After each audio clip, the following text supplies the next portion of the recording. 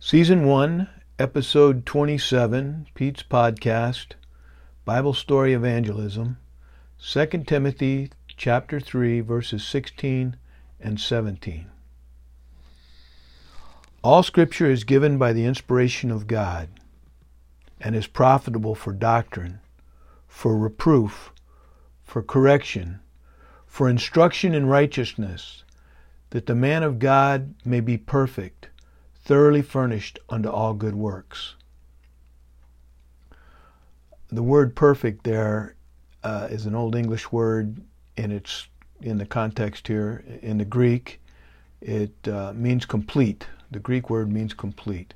As, I don't know, if you finished a puzzle and somebody walked by and said perfect, that would be the use of the word as it's used here, complete. At any rate, all Scripture is given by the inspiration of God. I remember memorizing this verse quite often in Bible college. Professors came up with their own verses to memorize, and it seemed like every class thought this one was a good one for us to memorize, which I was young and dumb and looking for any break I could get. I'm working on my 40th memory verse. I've been kind of telling you, I know I was stuck on 27 for a long time, and that was because of Psalms 91, verses 1 through 16. I did a podcast on that a couple of days ago.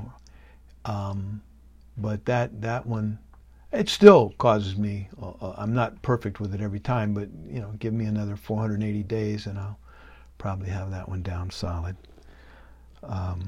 All Scripture is given by the inspiration of God and is profitable for doctrine, for reproof, for correction. I think reproof and correction are probably pretty closely located. For ourselves, maybe I ought to quit that or whatever. Reproof and correction, for instruction in righteousness. When I'm doing it right, maybe I need to rethink that. That the man of God may be perfect, thoroughly furnished unto all good works. I've said on this, I know I said one time, as I listened to these podcasts and listened to all my mistakes, and I'm sure you do as well, catch them. But okay, I embarrassed myself, so I forgot what I was talking about. I told you that I had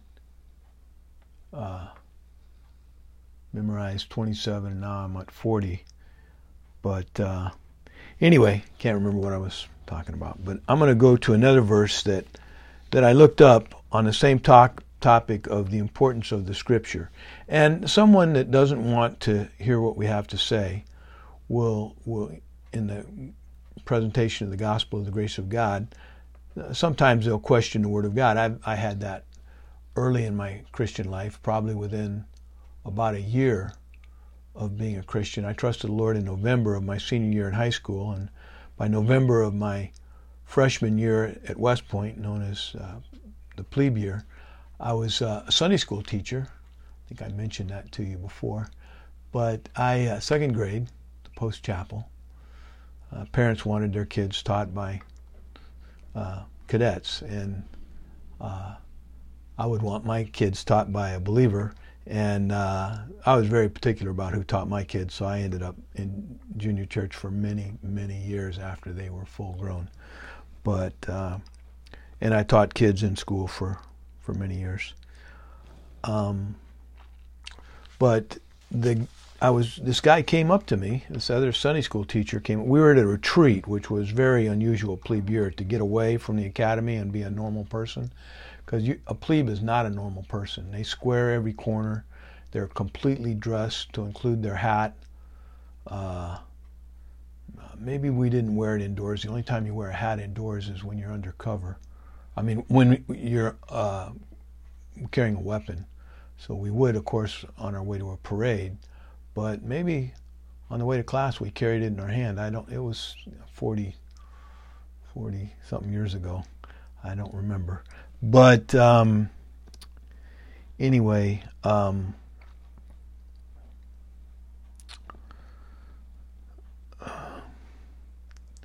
Anyway, we went to this Sunday school retreat, and this, I think he was a year ahead of me, so he was an upperclassman, and they told us to quit calling him sir, after a while, I think, at the academy. I mean, at that retreat. It was just, I don't know, a night or two.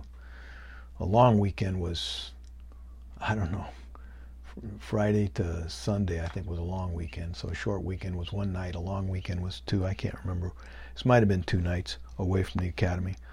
But he came up to me and said, "Man, I really admire, your testimony,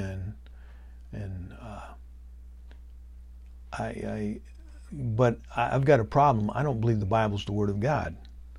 So I took him to this verse. I had the habit of writing down in the back of my Bible different notes on different, this was back when we used paper and pen, and different notes on different topics. And one of them was the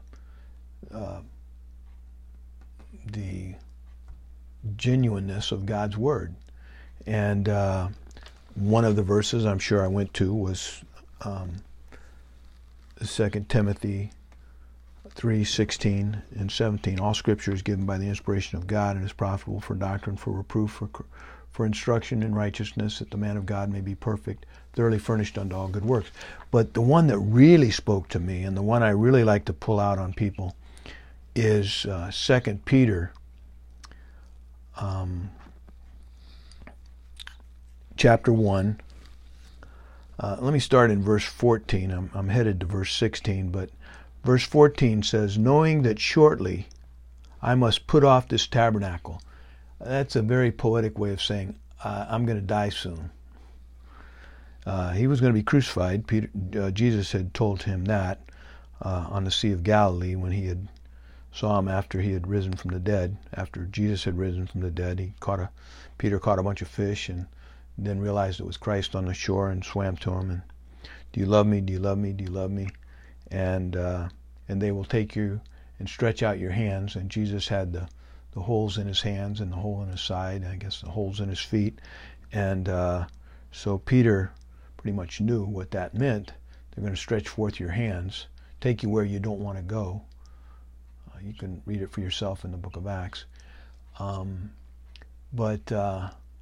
Peter goes, "What about John?" And Jesus says, what is it to you if John remains alive until I come again?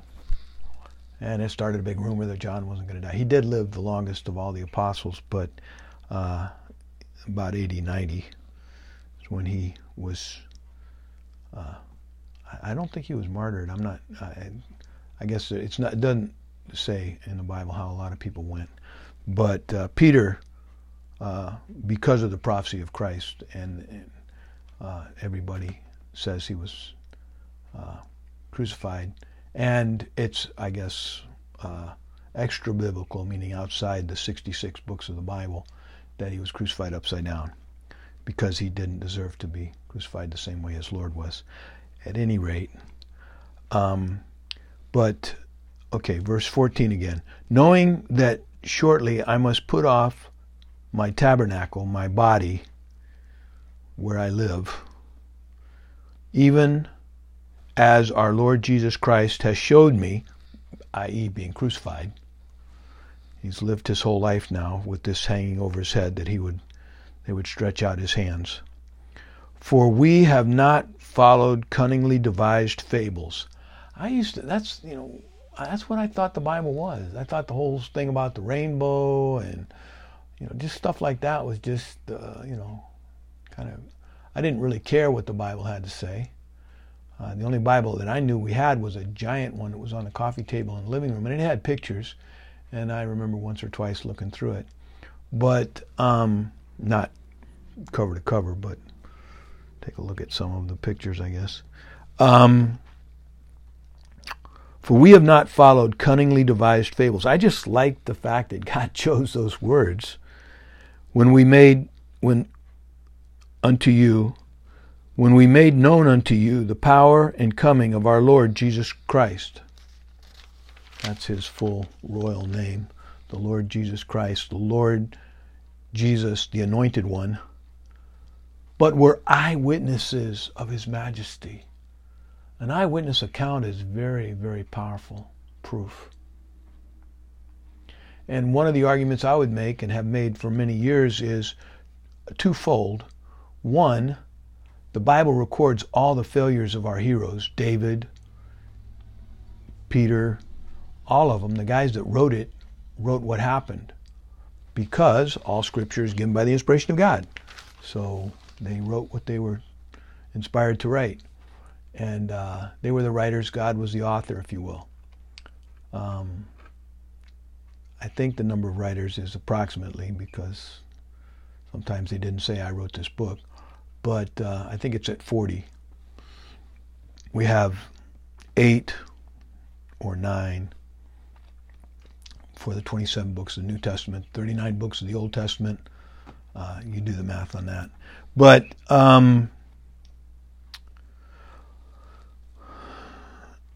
okay. Okay, I've lost my place here. Okay.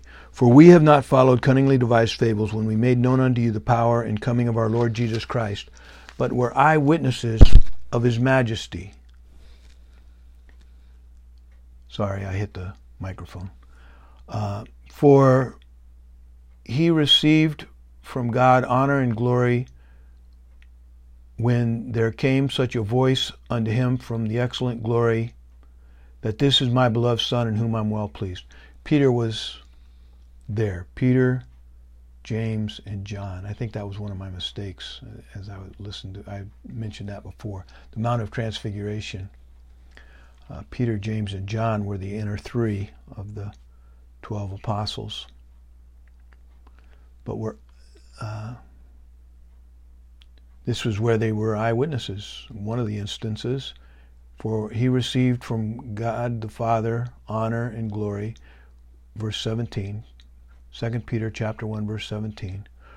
For he received from God the Father and honor and glory when there came such a voice to him from heaven, from the excellent glory, this is my beloved Son, in whom I'm well pleased.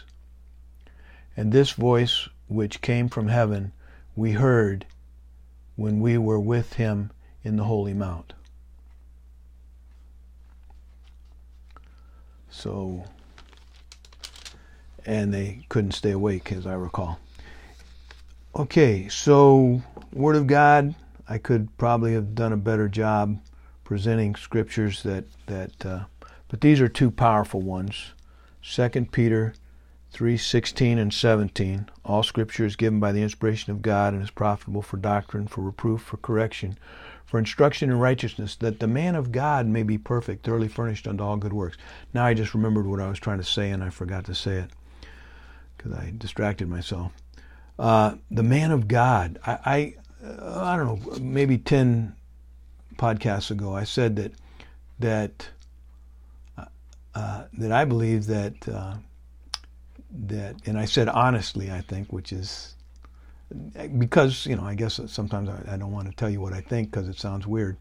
But honestly, I said, honestly, I think 99% of the Bible is for believers. If a believer hadn't shown me the gospel of the grace of God in the Word of God, I don't think I would have found it for myself. Faith comes by hearing, and hearing by the Word of God. How shall they hear without a preacher? So,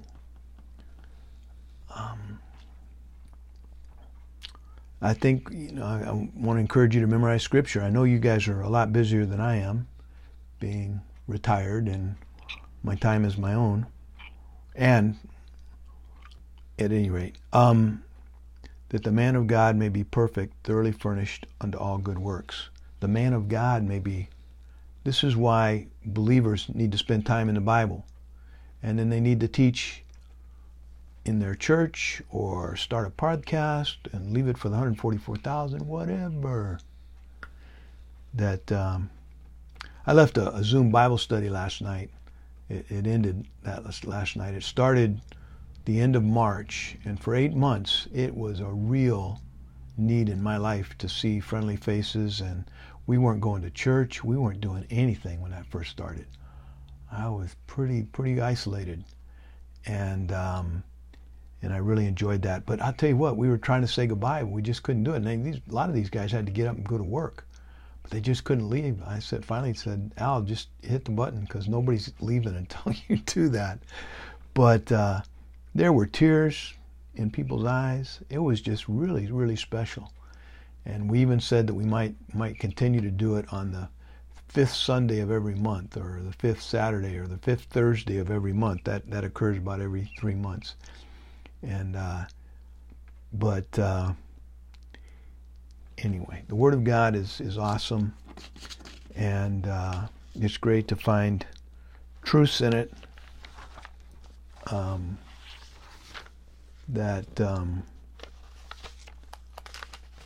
like 2 Peter chapter 2 verse 16.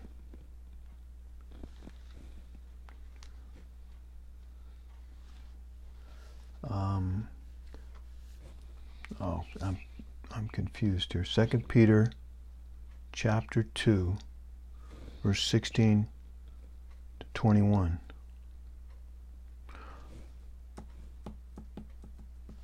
Second Peter chapter 2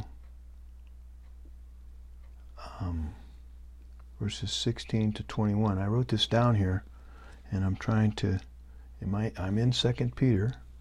I'm in chapter 2, right before chapter 3, and I'm looking at verse 16. Well, I'm just going to read this. But he was rebuked for his iniquity. I'm not going to read it. Anyway, I'm not sure why I wrote that down. All right, well, welcome to my world. I am going to say adios, which means to God. And I'm going to say vaya con Dios, which means go with God.